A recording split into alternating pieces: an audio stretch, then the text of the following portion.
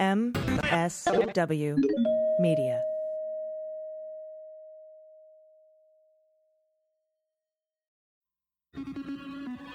News with swearing.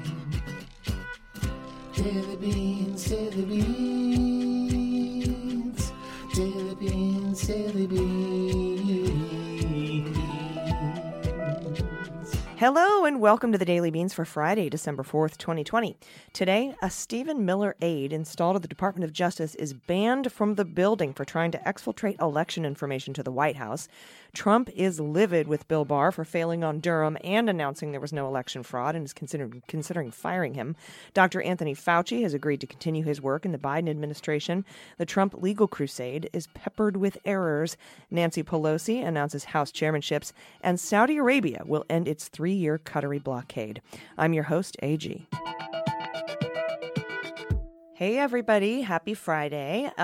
Being Friday, today we will be having our happy hour at 4 p.m. Pacific time. That is for patrons. If you are not a patron and you want to be one, you'll get these episodes early the night before they come out to the public. You'll get them ad-free. You get our weekly newsletter, my research notes, all the bonus book club episodes, past and current, any bonus content that we put out there. And obviously, you'll get invitations to the Zoom call, the Zoom live question and answer happy hour extravaganza we put on every Friday.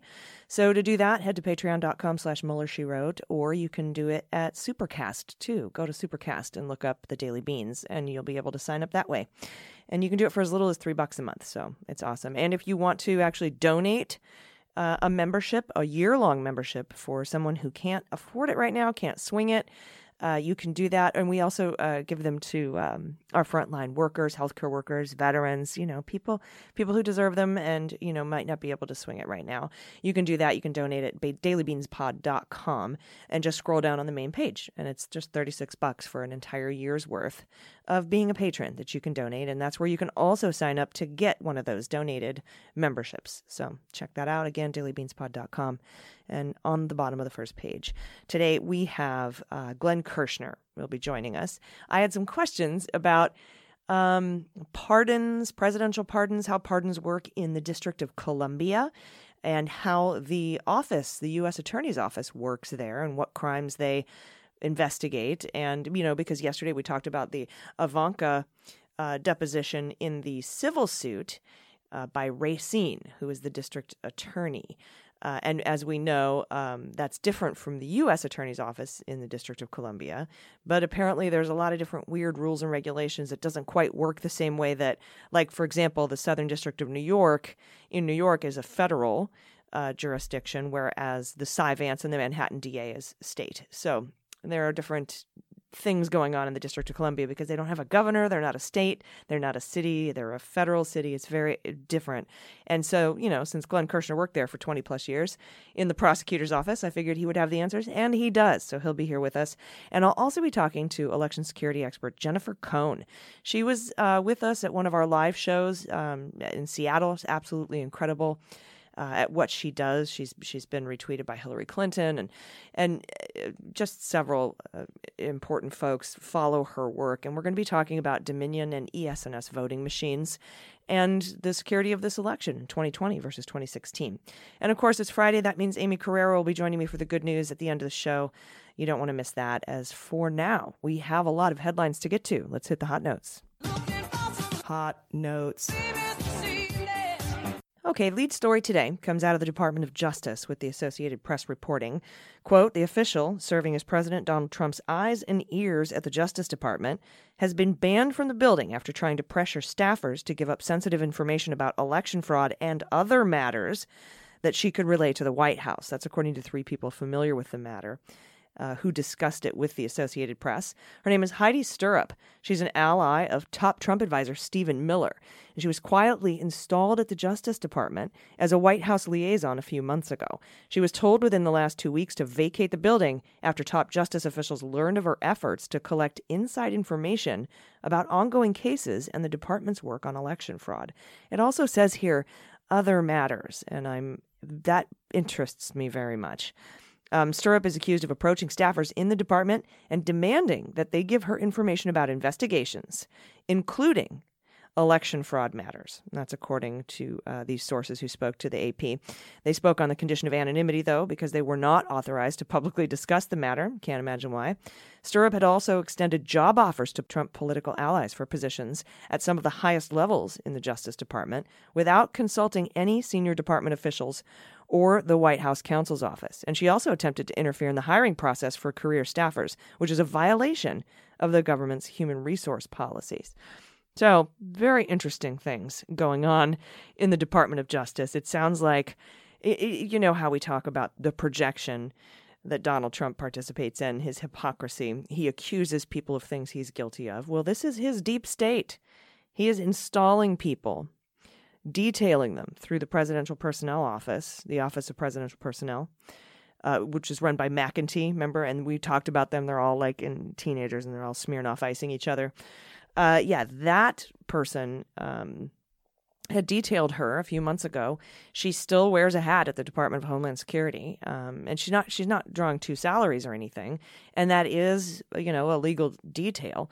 But espionage isn't really legal. But again, can it be committed by the President of the United States? That remains to be seen. And speaking of the Department of Justice, we've learned from CNN's Caitlin Collins that Trump unloaded on Bill Barr during that meeting that they had earlier this week. In that meeting, President Trump vented about the Department of Justice's lack of success in overturning the 2020 election results. Trump's feelings towards Barr have grown so negative that he's reportedly threatened to fire him, despite the fact that there are less than 2 months left in his presidency. And, we touched on this a bit yesterday, but I mean, the other thing that Trump is upset about is that Durham didn't produce anything. Trump was expecting Barr to have Durham put this report out before the election within 60 days, which is against Department of Justice policy. And Barr even overturned that policy, and we all thought he was going to come out with some bullshit, but he didn't. And that upset Trump as well. And it's likely because Durham didn't have anything. But now, as we know, he's installed all these people, and now we know that he's not only getting them to maybe protect or destroy information or stymie the transition, but exfiltrate intelligence, exfiltrate information on open and ongoing investigations from the Justice Department to the White House. Very big no-no.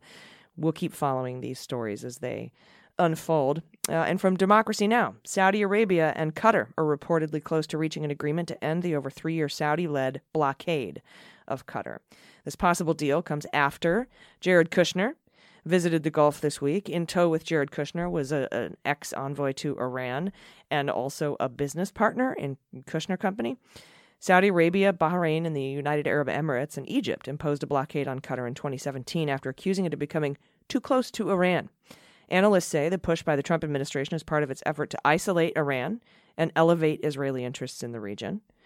It's really interesting, too, because we learned a couple weeks ago about the secret meeting, actually a week and a half ago, about the secret meeting between Mohammed bin Salman and Bibi Netanyahu and Pompeo. Right after that meeting happened, that nuclear scientist in Iran was assassinated. And now we've got Kushner heading over there, who was bailed out by Qatar, by the way. And Qatar, of course, said, we had no idea we're bailing out. We're only invested in the company that gave him $1 billion or whatever. And because Kushner is in massive debt with his 666 Fifth Avenue building. Same building, by the way, that Manafort and Kalimnik traded polling information in back in the day in 2016. Very cool. Totally legal. Totally cool. As it says here, in 2017, Kushner's family real estate business appealed to Qatar's billionaire former prime minister to finance his devil building. I call the 666 Fifth Avenue the devil building. And that was 1 month there. And 1 month later, he and other Qatari investors refused. And then Jared pushed the Trump administration to support the blockade of Qatar. Very, very shady. Now, also, this is good news. Dr. Anthony Fauci will continue his job at the National Institute of Health, the NIH, after inauguration. Fauci told CBS that he had spoken with incoming Chief of Staff Ron Klain several times, and he met also today with President-elect Biden. So that seems like it's going forward. I do not know what would happen if Trump fired Fauci, much like Chris Wray is staying on at the FBI, if he's still there. I don't know what would happen if Trump fired these folks. I don't know if Biden would hire them back. If I would hire Fauci back, put him back at the NIH. He's one of the top epidemiologists in the world. So that's where we are there. And then from Politico, Sidney Powell. This is such a great opening line for an article. Thanks to Kyle Cheney here. Quote, Sidney Powell released the Kraken, and it turns out the mythological sea beast can't spell, is terrible at geography, and keeps mislabeling plaintiffs in court. So here's some examples of some of the just absolute ridiculous mistakes Sidney Powell has made.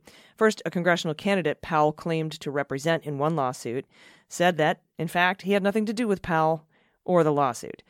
In another case, an expert witness named a non-existent county in Michigan. A Wisconsin lawsuit sought data on alleged irregularities at a voting center in Detroit, which is in Michigan, and a filing in federal district court signed by Powell misspelled district twice.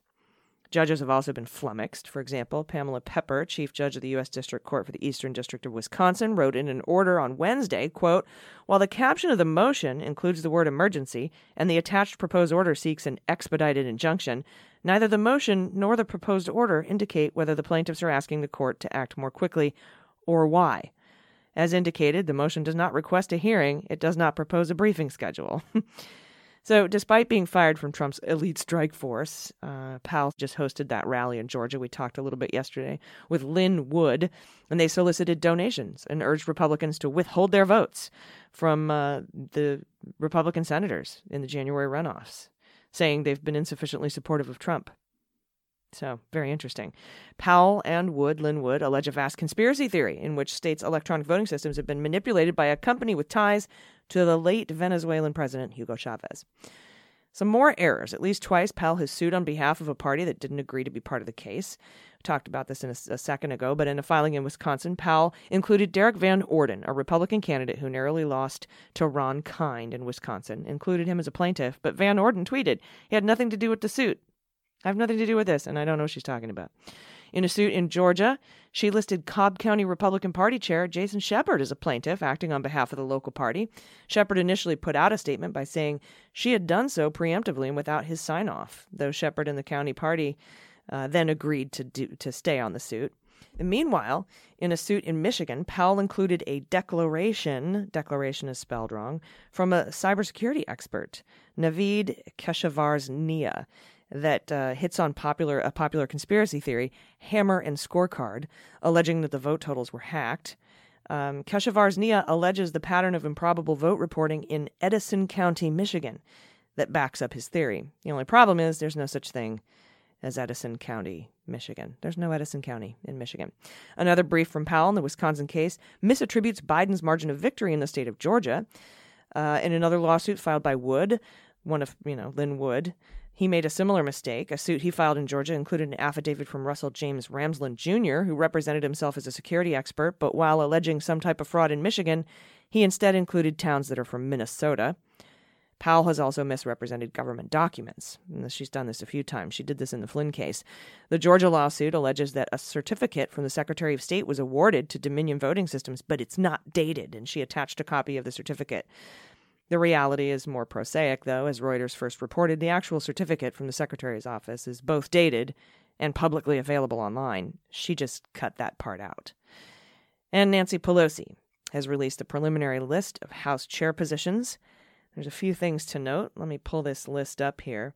It's kind of interesting, a little baffling in some cases. But she has agriculture as David Scott of Georgia, appropriations as Rosa DeLauro of Connecticut, Armed Services, Adam Smith of Washington, Budget, John Yarmouth of Kentucky, Education and Labor is Bobby Scott of Virginia, Energy and Commerce, Frank Pallone of New Jersey, Financial Services, Maxine Waters, she stays on, Foreign Affairs, Gregory Meeks of New York, it used to be Elliot Engel, but he lost his election, Homeland Security, Benny Thompson of Mississippi, House Administrations, Zoe Lofgren of California, Judiciary, Jerry Nadler. I'm upset about that, but we can talk about that tomorrow, actually Sunday. Natural Resources, Raul Grijalva of Arizona. Oversight, Carolyn Maloney of New York. Rules, Jim McGovern of Massachusetts. Science, Space, and Technology, Eddie Bernice Johnson of Texas. Small Business, is Nydia Velasquez of New York, Transportation and Infrastructure, Peter DeFazio of Oregon, Veterans Affairs, Mark Takano of California, and Ways and Means is still Dickie Neal of Massachusetts, Richard Neal. Now, I'll go ahead and tell you now. I won't save it till Sunday. I think Jerry Nadler's a fine representative. He's a good man, but he didn't do a very good job in the Trump administration of chairing the House Judiciary.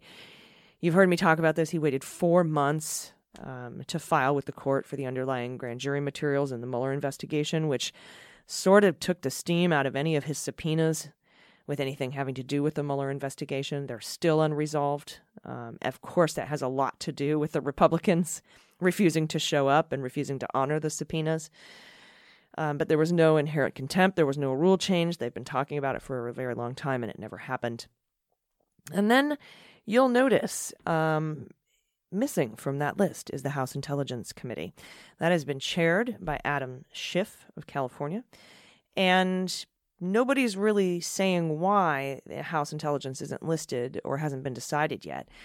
And my beans are a couple of things. It could be because it's being contested. Maybe somebody wants it instead of Adam Schiff, although I can't imagine if she's keeping Nadler on and she's keeping I don't understand. There would be no reason for her to not keep Schiff on. So here's what I'm thinking.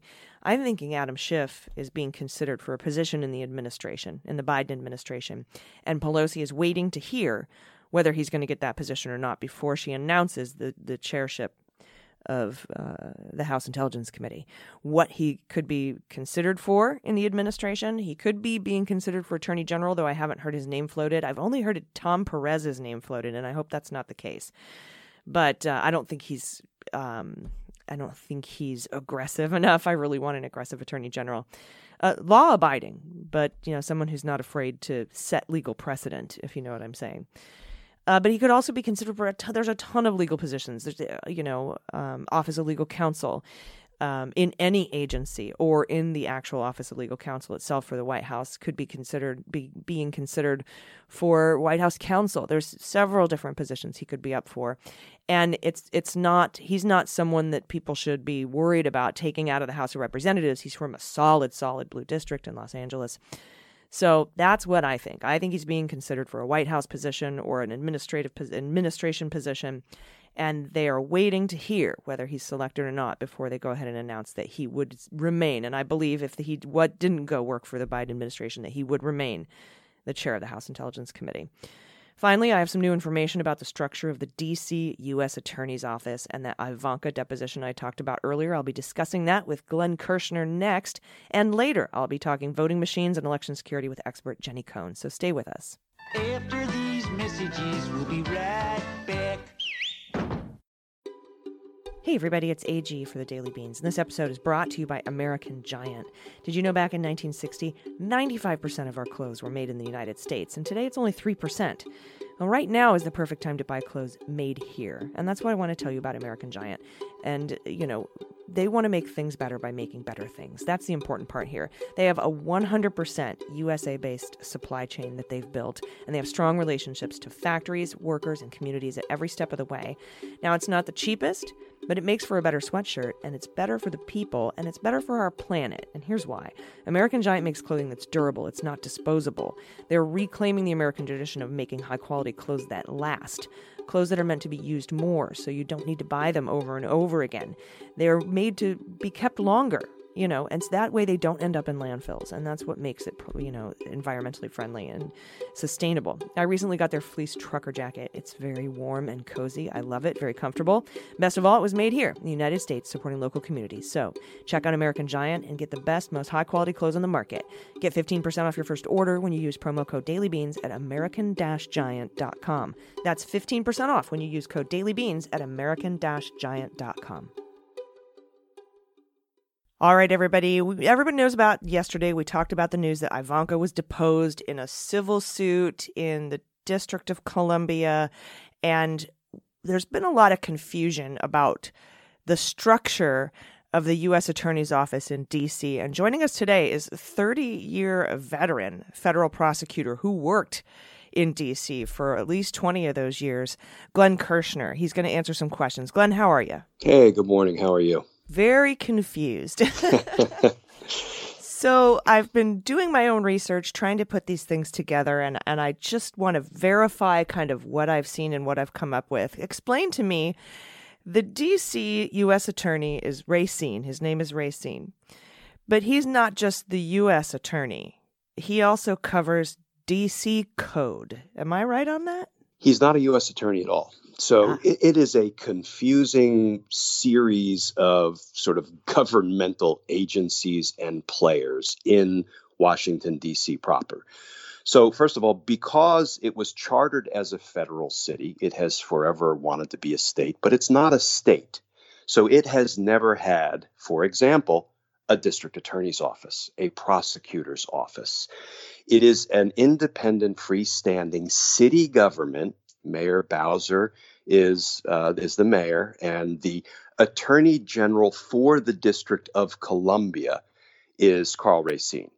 He is a local city official. It has nothing to do with the federal government. It has nothing to do with the U.S. Attorney's Office. It has nothing to do with the Department of Justice. It's completely independent of the federal government. So, yeah, it engenders lots of confusion. But let me tell you that my former office, the U.S. Attorney's Office for the District of Columbia, is obviously part of the Department of Justice. We are the federal prosecutors in D.C., just like we're the federal prosecutors in the other 93 U.S. attorneys' offices around the country and around the world, Guam and Virgin Islands and whatnot. And but that we was also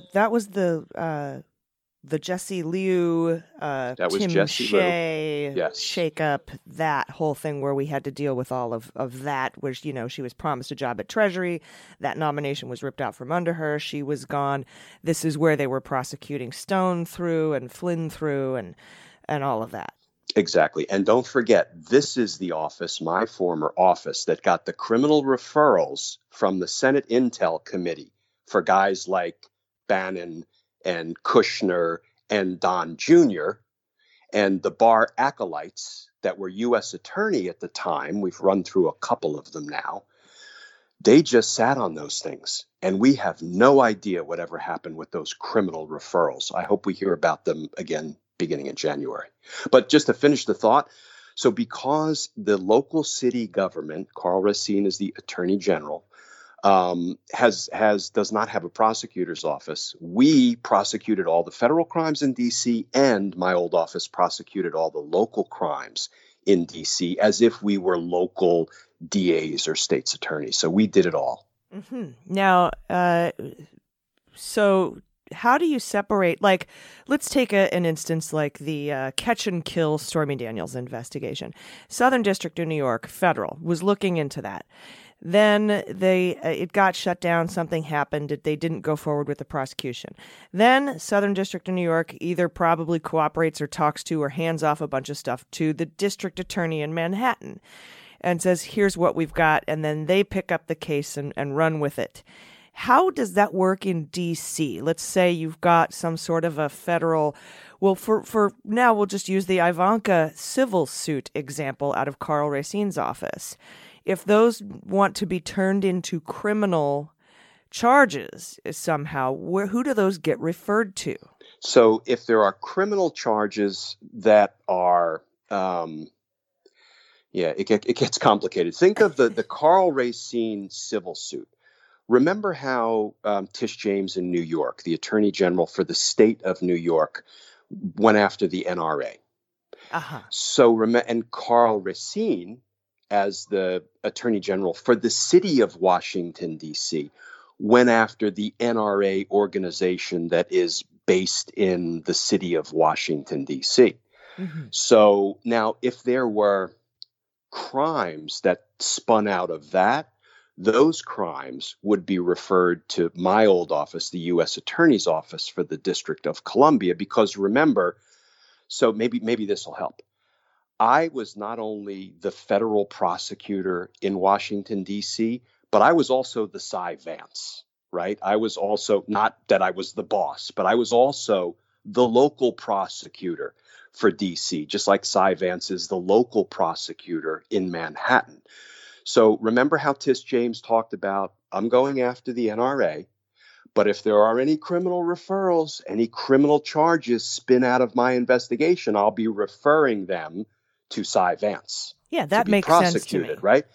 Well, so in D.C., if there were any criminal offenses that were to spin out of the Ivanka, the case in which Ivanka was just opposed, they would get referred over to my former office, the U.S. Attorney's Office, but they might be local crimes. Because the U.S. Attorney's Office, where Jesse Liu used to work and where you used to work, also prosecutes local crimes. Bingo. So we would be like, in the Southern District of New York, we would be like the federal prosecutor, the U.S. Attorney for SDNY, and we would be Cy Vance, all rolled into one office. Does Carl Racine only do civil suits? Yes, the U.S. the city government. So in his capacity as the Attorney General for the city government of Washington, they only do civil matters. So all it's kind of criminal backwards. matters. Okay. It's a strange hybrid. And one of the reasons that we're often criticized as the prosecutors for D.C., the local prosecutors, is we're not beholden to the people of the District of Columbia because we're not elected, right? Or we're not appointed by anybody that the citizens of D.C. elect. So we always had a delicate balance to strike because we were perceived as the big bad feds, but we were also the local prosecutors. So we worked very hard, and I'm very proud of the work we did to remain connected to the local community to make sure that they felt like we were their community prosecutors. Right. Imagine if the district attorney in San Diego were appointed was federally appointed. Yeah, you would have to definitely do a lot of community work to keep the trust up. One final question for you. I've read that both the handling out of the DC U.S. Attorney's Office, handling both federal and city crimes, is that what you call them? I would call them local crimes, yeah. Local crimes of the DC Code, both pardonable by the president. Is that correct? Yeah, that is correct. So, yeah, that's an unusual quirk because all prosecutions in DC are run by the U.S. Attorney's Office. Even though they're not all federal crimes, they're all prosecuted by federal authorities. And the quirk in the way we're structured is that the president can pardon any convictions in D.C., whether those convictions are in violation of federal statutes or local D.C. law. But he can't pardon civil suits. No. Yeah. So what we're talking about here is when, not if, Trump pardons his daughter Ivanka, even if there were criminal things that rolled out of this civil suit in Racine's office, they would be pardoned. If the jurisdiction was exclusively in Washington, D.C., yes. Now, if there were crimes that were parts of conspiracies that violated the state law of Virginia or the state law of Maryland, which is not unusual, it's such a tight, cluster of jurisdictions down here, then he couldn't do anything about it. But now we're really kind of spinning far off afield from where things are right now with Carl Racine as the top law enforcement officer for the city of Washington, D.C., what he is doing by looking into Ivanka Trump. But look, this is one of about 18,000 suits and prosecutions that these people better be subjected to in January. Yeah. Also, we've never had the nepotistic pardon of a child. And so, again, as you say, maybe something that's challengeable.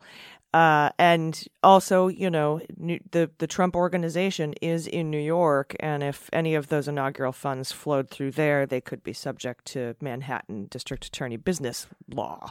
Yep. And it's going to rain pardons very shortly. It will rain pardons, I'm sure, and I would love to talk to you more about that if you'll come back.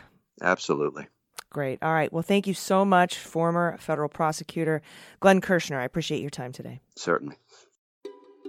Hey, everybody. It's AJ for the Daily Beans, and this portion of the podcast is brought to you by Echelon. This is an incredible company providing the best in connected fitness at an affordable price. Ever since they closed the gyms down, I've been craving my workouts, and that is why Echelon is incredible and amazing, and I love them. I wanted to be more active. I was being restless. My mental health was suffering, and so here we go. Now I'm back with the best workouts ever. And the best remedy for that is the rush of endorphins, exercise, the feeling of, accomplishing a workout. So That's what Echelon's about. The people at Echelon pride themselves on being able to help you achieve your fitness goals. Their service is incredible. One Echelon membership allows 5 household members to enjoy all the benefits. They have a huge variety of equipment and programs. First of all, they have the connected bikes that give you an immersive spin studio experience. I love it. They have smart rowers that take you down the best waterways in the world. And they have the Reflect smart mirrors for personal training right at the touch of a button. It's incredible. And there's just one app to connect them all. And again, 5 household family members can use this. Echelon United provides access to all the content throughout their products.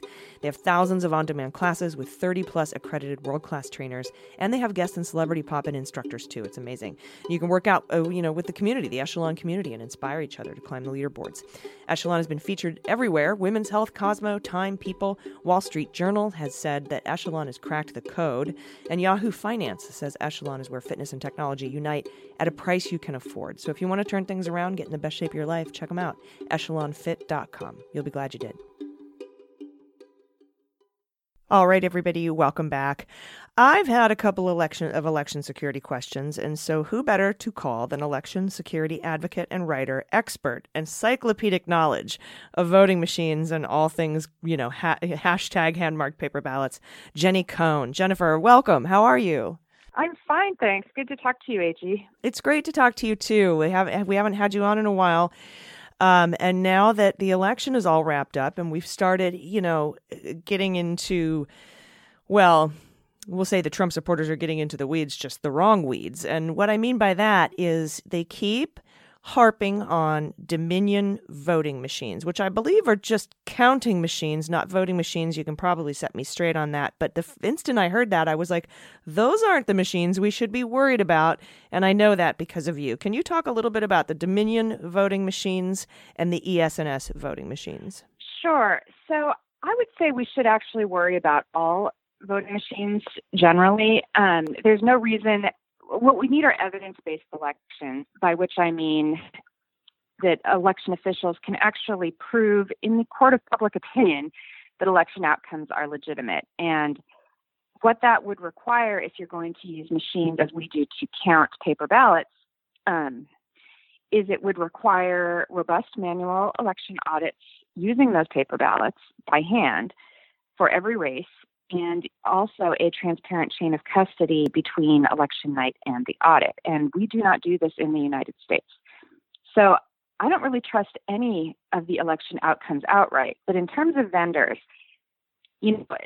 America's 2 largest vendors are ES&S and Dominion Voting.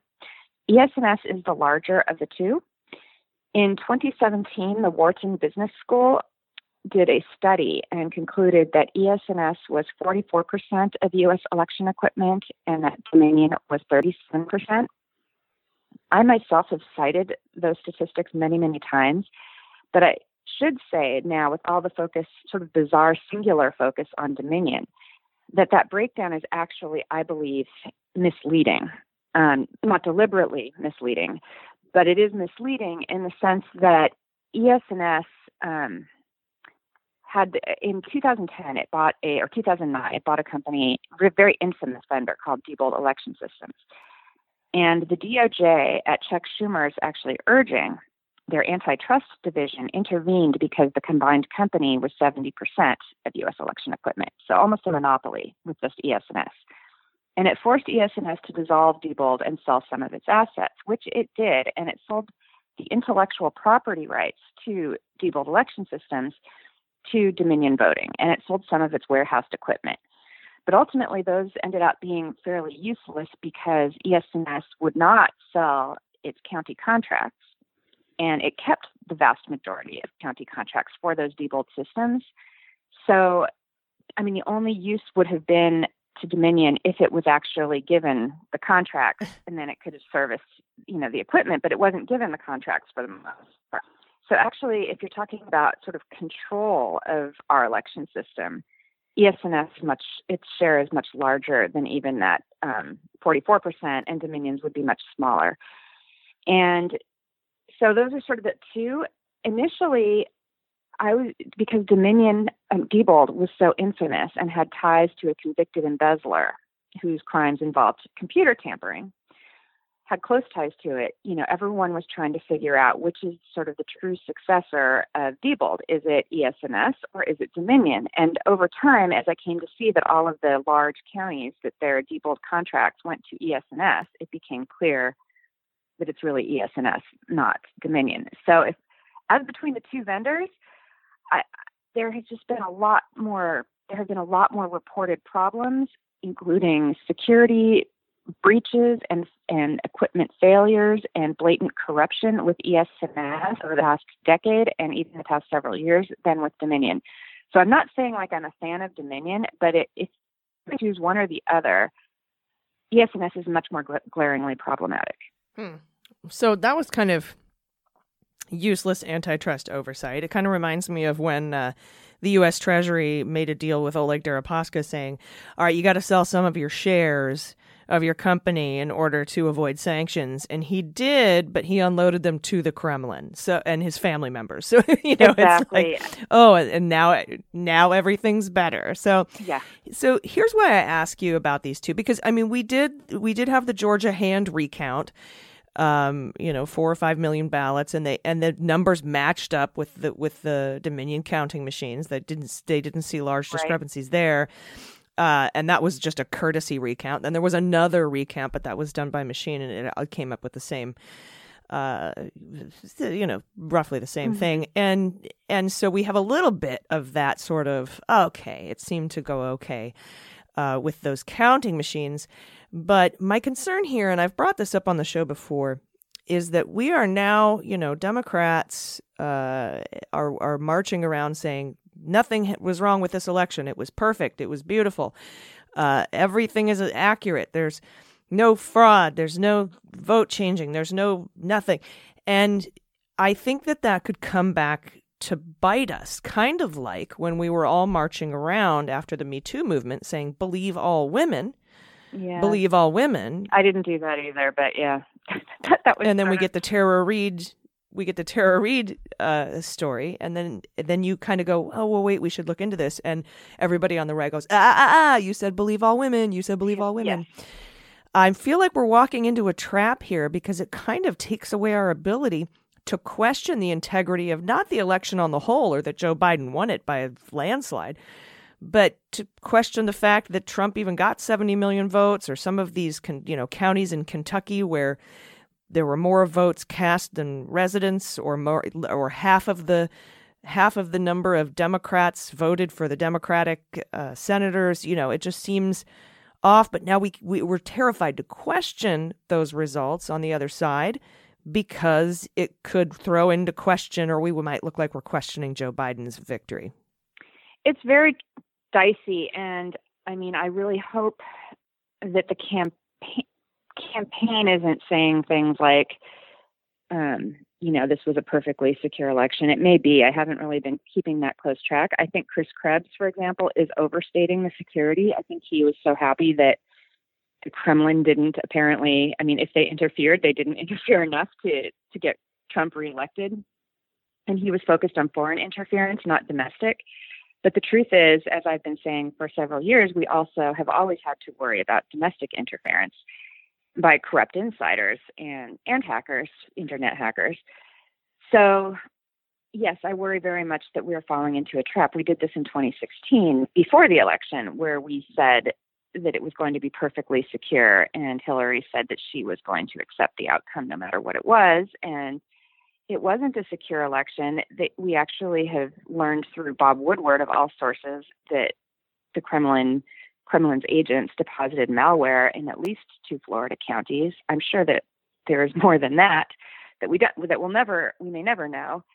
And it's almost the ultimate gaslighting. So what is just driving me crazy is that largely because we knew that Russia was attacking our election infrastructure and had successfully used the internet to attack voter registration systems in 2016, the Democrats championed a bill called the SAFE Act. And the SAFE Act would have done several things, including banning connecting voting equipment to the internet and requiring robust manual election audits to confirm electronic outcomes. The GOP blocked it, from which really, the only real explanation is that they felt this interference would help them. And McConnell even said that he thought any foreign interference anyway would help the Republicans. I think he admitted that in one of his moments.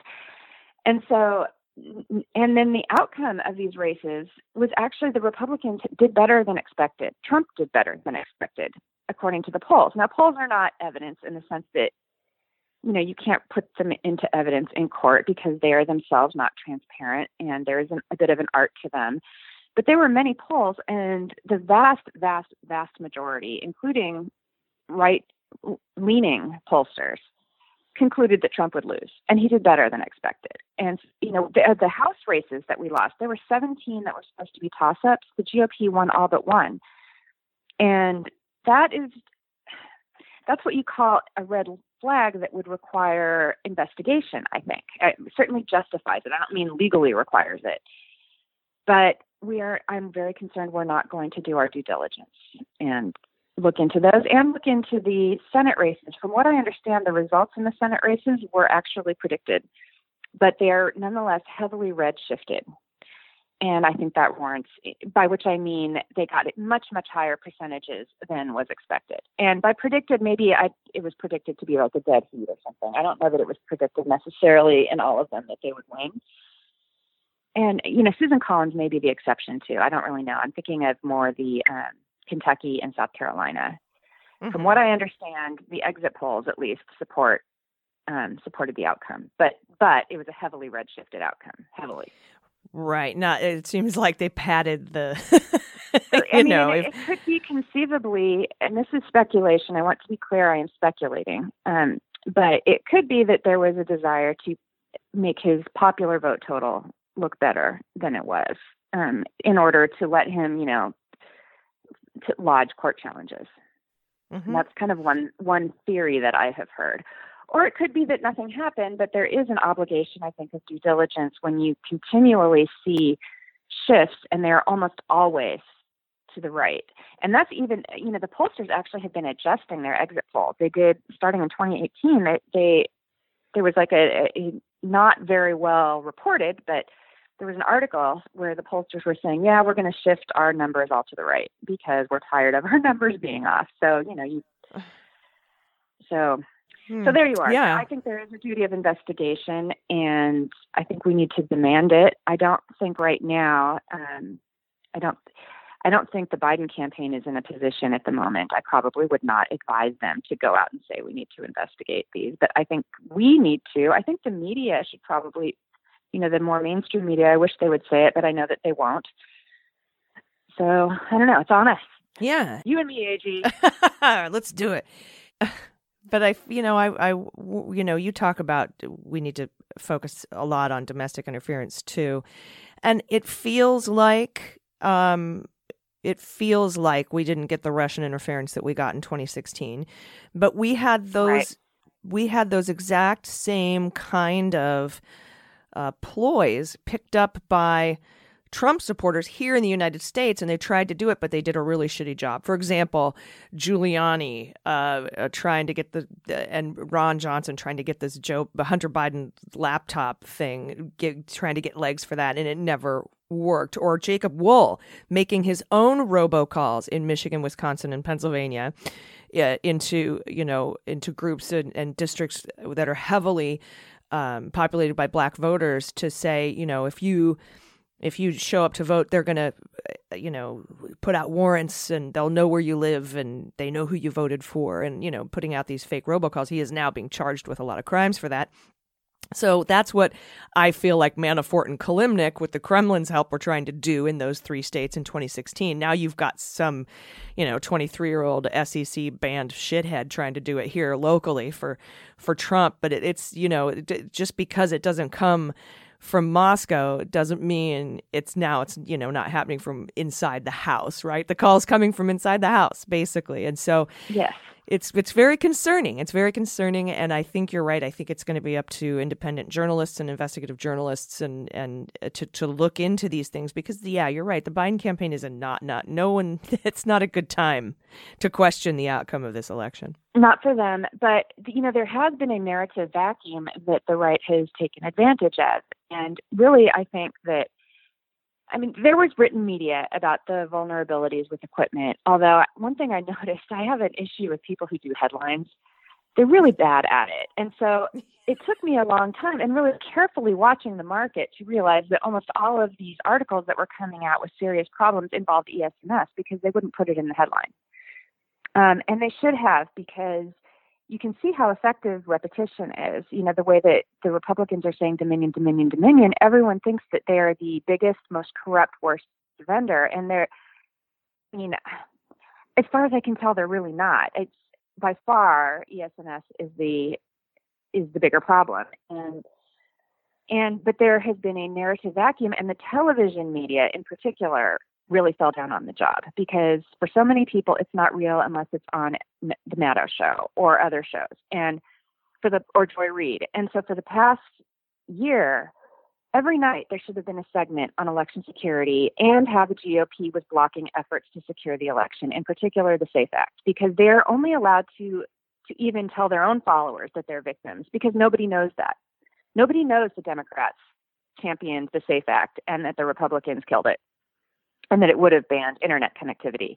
And if everybody knew that, and that requires repetition, not one episode, every freaking night, had they done their job, the Republicans would not be able to run away with the narrative right now. And it is, and there is some blame to go for the Democrats who did, I think they tried to do it quietly. You know, they don't want to undermine trust in elections, so they didn't, or they're just bad messengers, or a combination of the two, but they didn't have talking points. So no one even knew what was in the SAFE Act. And yeah. I think I was begging them to say it would have banned internet connectivity because nobody knew the machines connected to the internet. It wasn't, I mean, it was in the written media. Kim Zetter did a really good job covering it in the written media, but the vast majority of Americans had no freaking clue. All they knew was Jim Comey standing up there saying that they don't. And that was not true. And had they known that, you know, it would have made, but now the Republicans are running with the narrative. Oh my God, they connect to the internet. Well, no shit, Sherlock. Your leaders knew that. I called him Modem Mitch. I tried to get that trending. It didn't work. I'm trying again. Anyway. Well, I mean, you know, we and who knows, we might look back on this and say it might have been a good idea that we didn't bring up questions about election security in the month leading up to the election. Because if you look at what happened in Georgia with Trump saying vote by mail is dangerous, 24,000 Republicans who voted in 2018 didn't vote. They didn't vote, and he lost the state by fewer votes than that. And it, you know, who knows how it could have impacted things. I don't think so. He did more than that, though. He said don't vote by mail. He really lost in the vote by mail. That's what I mean. You know, he didn't just question vote by mail. He said don't do it.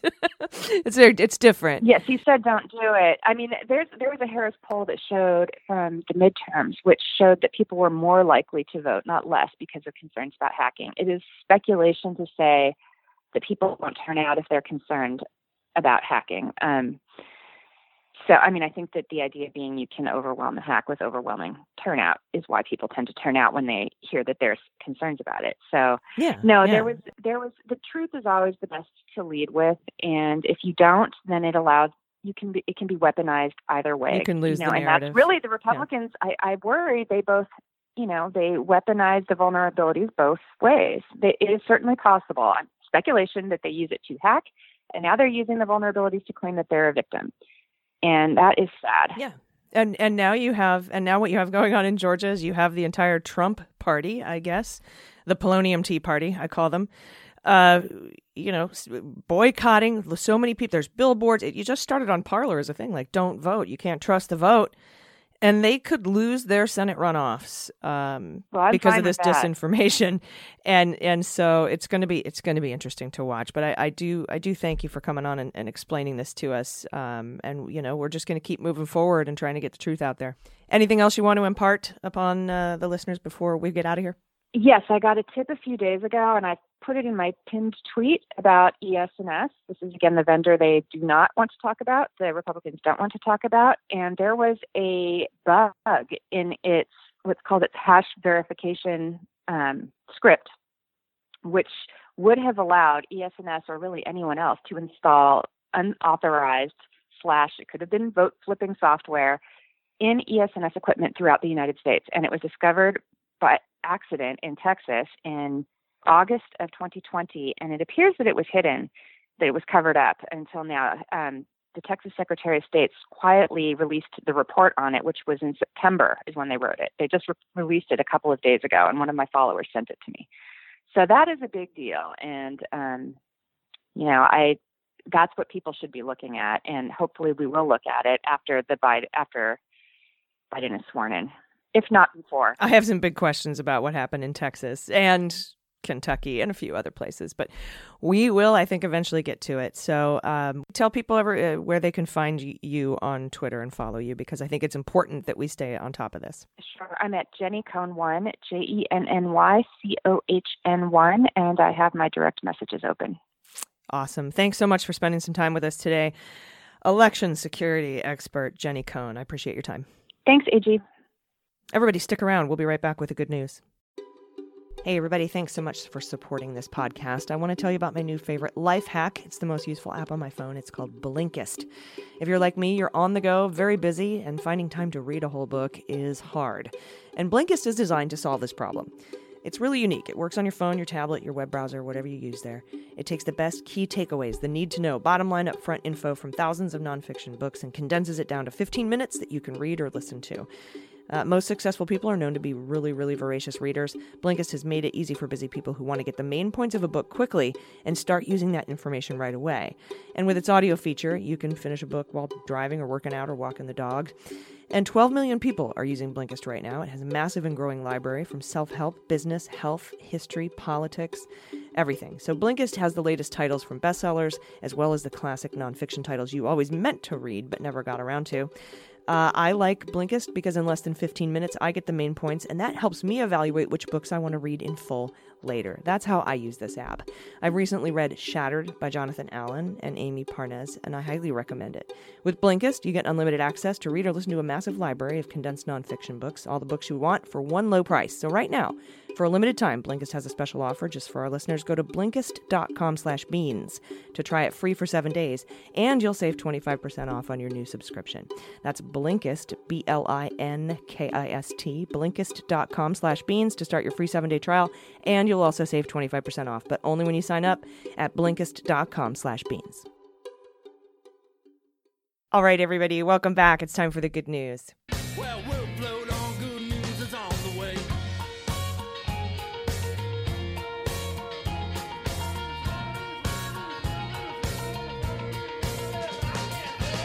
And it's Friday. That means joining me today for the good news is Amy Carrero. Amy, how was your week? Hi. I feel like I haven't talked to you in so long. It's only been a week though, or 2 weeks. No, it's been 2 weeks. Yeah, because yeah. we had Thanksgiving. That's right. Well, how was your Thanksgiving? I was nice. I made myself a little dinner and ate it, and then went to sleep. Nice. Same. Except Tim and I attempted to make turkey breasts, and I'm sure most of the listeners know this because they're functioning adults, but turkey breast is not the same as cooking a whole turkey. In fact, it has no flavor, so wouldn't recommend. Yeah, I made a little Cornish game hen with some onion powder and garlic and paprika and rosemary and thyme. And it was delicious. And I ate that little guy. God, that sounds delicious. And I had some stuffing and potatoes. And I got chastised on the socials for not having a vegetable. But I eat vegetables every single day of my life. So wait, so you had stuffing and chicken, and what were the sides, the other sides? Just stuffing and mashed potatoes. Potato is a vegetable. Not technically, I guess. Oh, it's a not? starch. Oh, for fuck's sake. It grows in the ground. It's a vegetable. And I think, and I'm pretty sure stuffing has like celery in it. There you go. You had a veggie. Yeah. Right. And I think Prosecco is a vegetable, isn't it? Absolutely. There we go. So taken care of. We did it. Thank you for sending in your good news stories. I'm excited to read these. You can send these in if they're personal or political, or if you have a confession or a correction. If I made a mistake, you're going to send them all in the same place, dailybeanspod.com, and click on contact.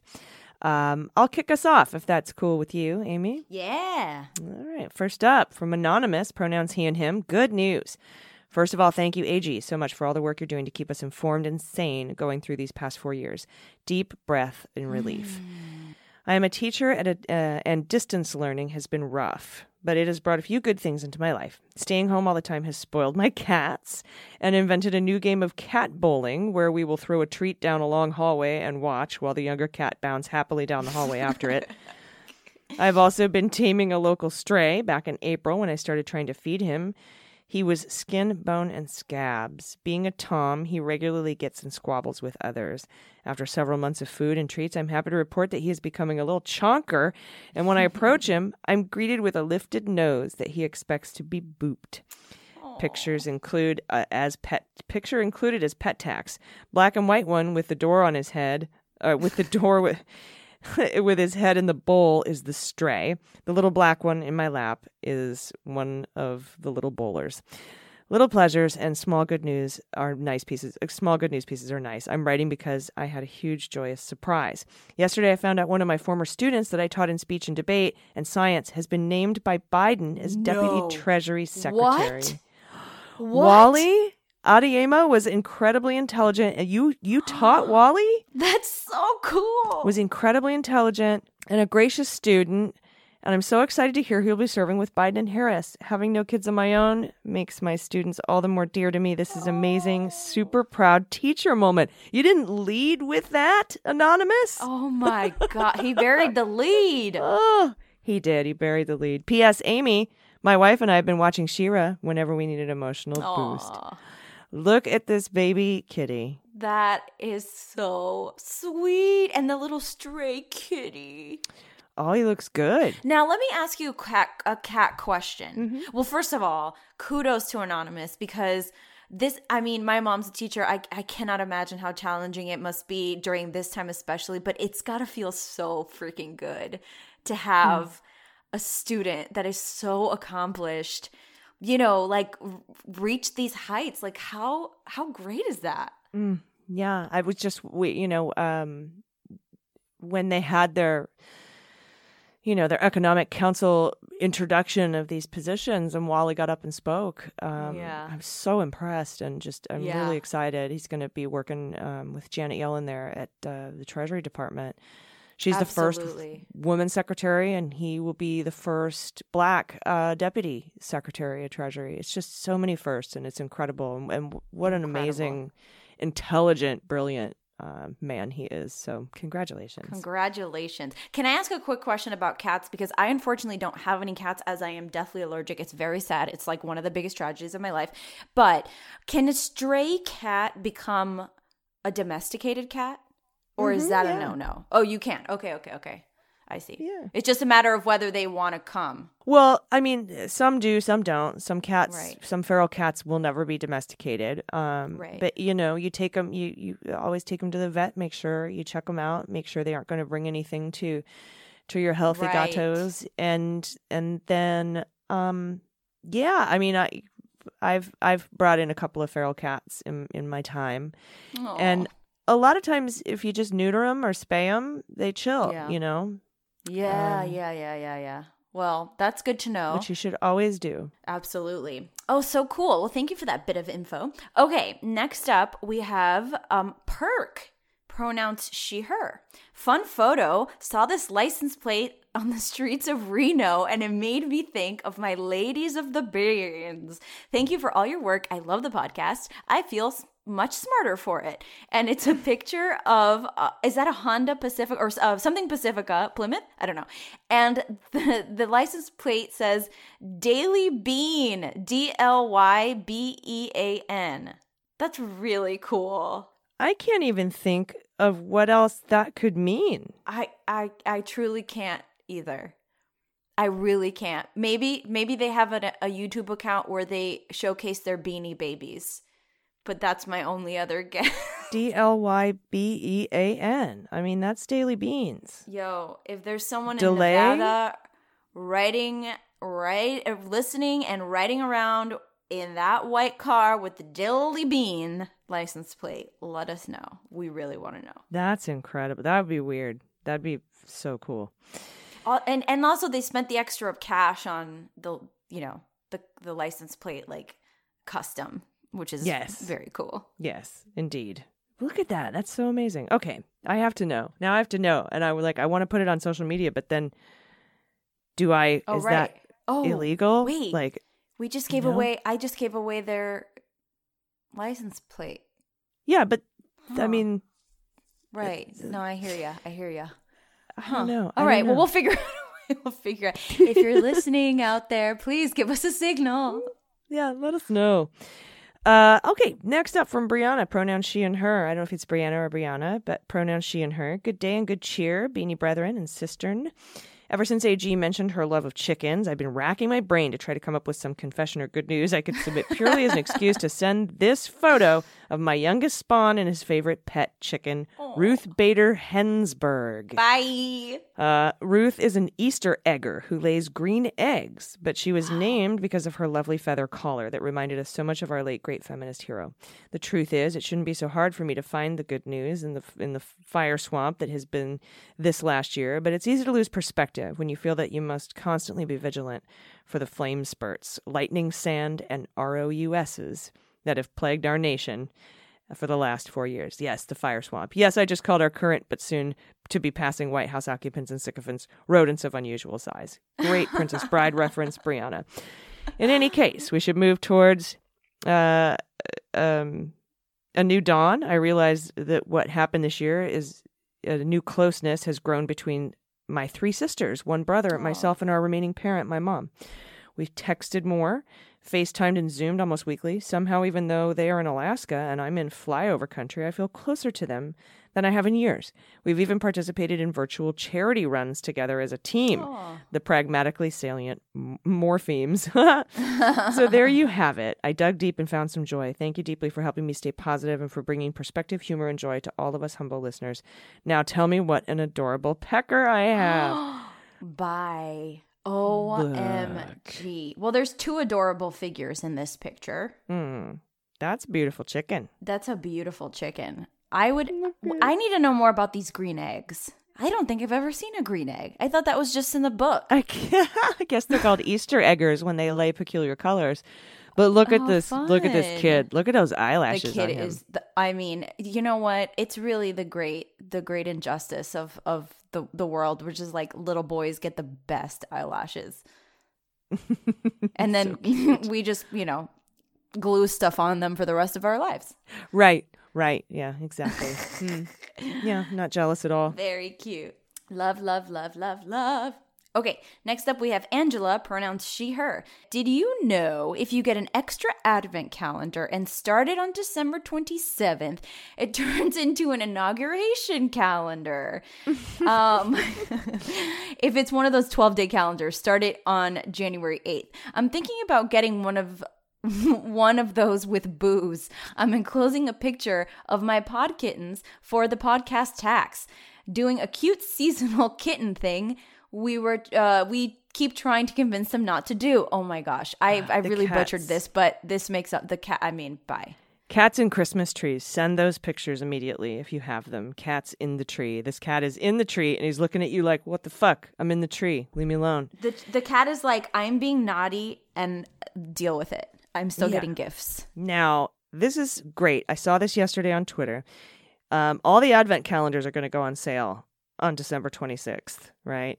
And I was actually along those lines, Angela. I was thinking of getting one that has like the little tiny, airline liquors, the little airport bottles, the little baby boozes. And the advent calendar becomes an inauguration day calendar. That is very cool. It would be bonus points if you got one that had the little boxes, like the little tiny baby doors, and in each door you put like a sippy cup of alcohol in it, or like a themed cocktail every day. I mean, this is you're committing, but I'm just saying it's not a bad idea. Yeah, I think that's great. Inauguration day calendar. We're getting so close. But the news just keeps happening. And so does the good news, though. So let's finish this off with this submission from Anonymous, pronouns she, her. Anonymous says, sometimes I listen to a little of your podcast at half speed and laugh my ass off for a few minutes. when I've told people to do this, like we've had experiments. Like I'll talk really fast and say listen to it at half speed. But if you listen to me like regular and then you take it like if I'm talking normal and you take it down to half speed, I sound like the drunk lady at the bar who just wants to talk about politics with you. Do you sound like the lady at the hearing with Giuliani the other day? Yes, I sound like that lady. There was 20 pounds of fraud. It's just look at it. You look at it. Wait, I need to try this. You don't even know. You don't even know. Oh my God. That's so hilarious. That's like when people were doing that thing where they play, was it The Wizard of Oz in sync with the Wall, the Pink Floyd album? And if you're high, it like matches up perfectly or something. Dude, if you're high, the Wall matches up perfectly with anything. With anything. So true. You're really an icon. You've really made it. People are actually like slowing down your voice just to see the secret messages. Like that's pretty cool. I'll start talking backwards and see if you can figure out my messages.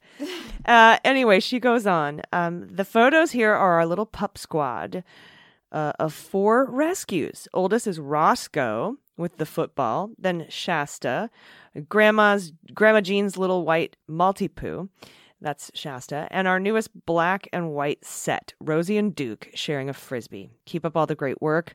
I listen every day to keep me sane and grounded in truth. Thank you all. Look at these 2 puppers. Wow. They're beauties. Twinsies going after it. One is a little chonker. Look at him. He's got a little girth.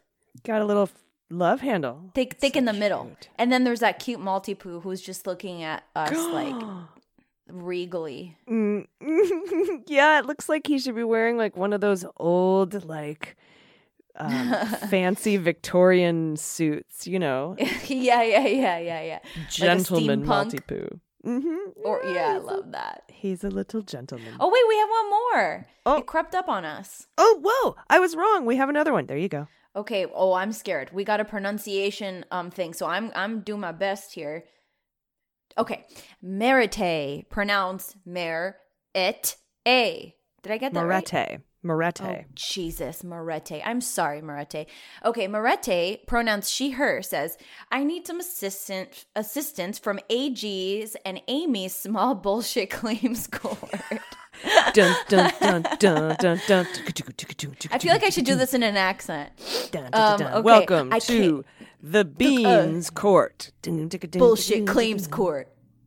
All rise. Okay, I came home to find the insole of one of my shoes viciously abused. I have a suspect and some serious circumstantial evidence. See pictures of the maligned insole and individual D. The latter picture contains photographic evidence of generalized dastardly behavior. I am asking the court to grant my petition of $2 to have my left insole replaced. Oh my God. Oh, that's guilty. I don't know, guilty. Amy, you're the judge, but... Wait, no, you're the judge. Okay, how about this? I'll be the judge and I'll say guilty and then you can commute the dog's sentence. Okay, or I can be the guy outside of court who ends up working for TMZ eventually. Doug Llewellyn. I'd be like, well, you saw the photo of the shoe and the insole outside of the shoe, and then you flip 2 in the dishwasher hiding under the top rack. There you have your culprit. I can't help it, ma'am. The insole was delicious. Whoa, he really did some surgery on that insole. I know. Or individual D did. I mean, it came out like perfectly. Like I would trust this dog to like pull out my appendix. Yeah, that's amazing. Yeah, it came out no problem. Hey, I will say, wait a second. You know what though? Morete, looking at the sole here, it doesn't seem damaged enough to me. I mean, right. I see the little wear, like the normal wear and tear from walking. Yep. But I don't necessarily think there's enough damage here to warrant the full $2. I'm going to go ahead and award $1 and then give the dog a treat. That's my decision. I agree with that. Court is dismissed. Cool. And Amy's court submission by John, he and him, and Jade, she, her, wrong. She, her, wrong. Okay. Now we're getting court submissions. This is impressive. I love it. This is a really lovely development that I'm very happy about. All right. Plaintiff, husband. Defendant, wife. Seeking an injunction. Claim. We have our normal disagreements. For instance, I, husband, can't stand dark hallways and installed LED lights for the sole purpose to leave the lights on and minimize stubbed toes and the loud expletives that follow, which risk waking sleeping children. This bugs my wife. But this isn't what this complaint is about. Okay, good. We have a little background. We have a little background here in the court Love file. it. Love it. This complaint is so egregious that I'm considering filing a criminal complaint. Looks like my preferred TV lawyer, Rudy Giuliani Esquire-ish, isn't available at the moment, but I figured I would try Amy's court first, since my kids would miss my wife when she was inevitably sent to Guantanamo. My wife thinks it's funny to spell things out with her dismembered hair on the shower wall. Oh my God. Pause while I throw up a little. I wash it off the wall and pile it up in the corner of the shower, hoping she will discard her rat's nest. In the past 3 years, Bro. it may have been thrown away a handful of times. This current swamp nugget has been sitting there for a few months. Please help. Listen. Okay, well, go ahead. You can finish that. That's the claim. The defense, it says not applicable. Okay. And then it says attached for consideration are two pups, Bernie and Frida, trying on their winter coats for the first time. Okay, so we've got the photo of the dogs. We've got spelled out words in hair that only get thrown out every couple of months. Look, I'm going to have to recuse myself from this case because I have when I say it's a phobia of hair in the shower. In fact, when Tim and I were living in Canada in like a tiny little executive stay apartment, the shower was so small that one could not avoid stray hairs in the shower. So if he were to take a shower first and I was going to take a shower after him, I would literally make him look at the shower to make sure there weren't stray hairs because it would gross me out so much.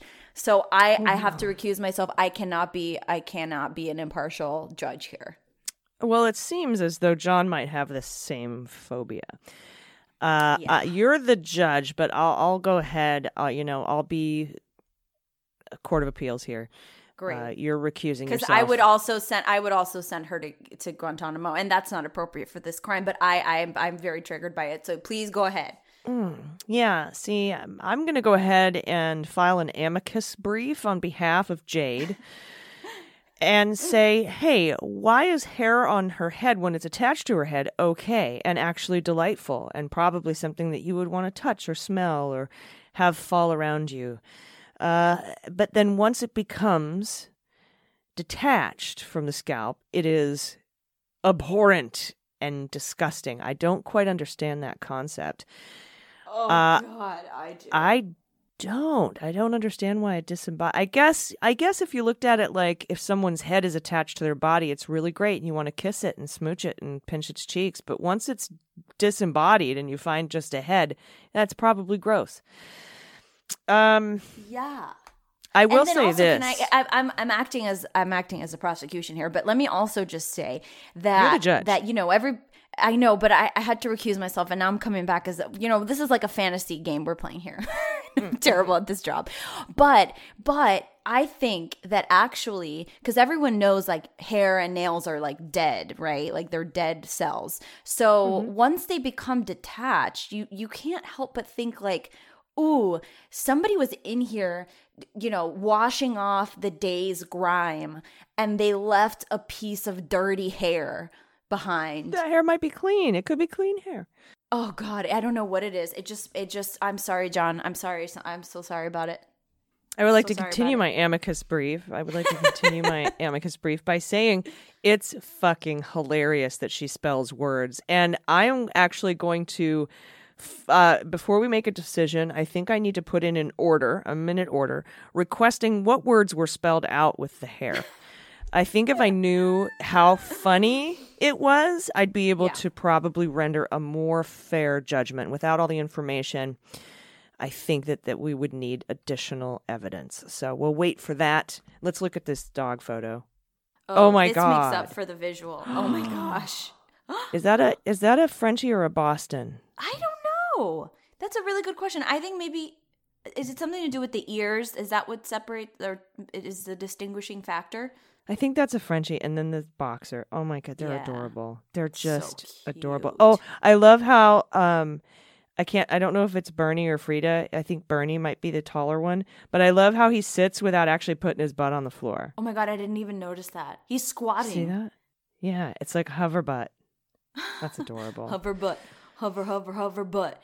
Wow, I'm gonna need to like have a drink after this, because all of my senses are, when someone says like, someone suggests like, oh, a snake, and then all of a sudden you feel snakes all over your body. Like I would sooner stick my whole hand up a raw turkey and pull out the crap inside than have to face a rogue hair, even my own, in the shower. You're funny. Well, I'm on board with the gross out of the hair. I'm on board with that, but I really need that additional information. You're right. I filed the order.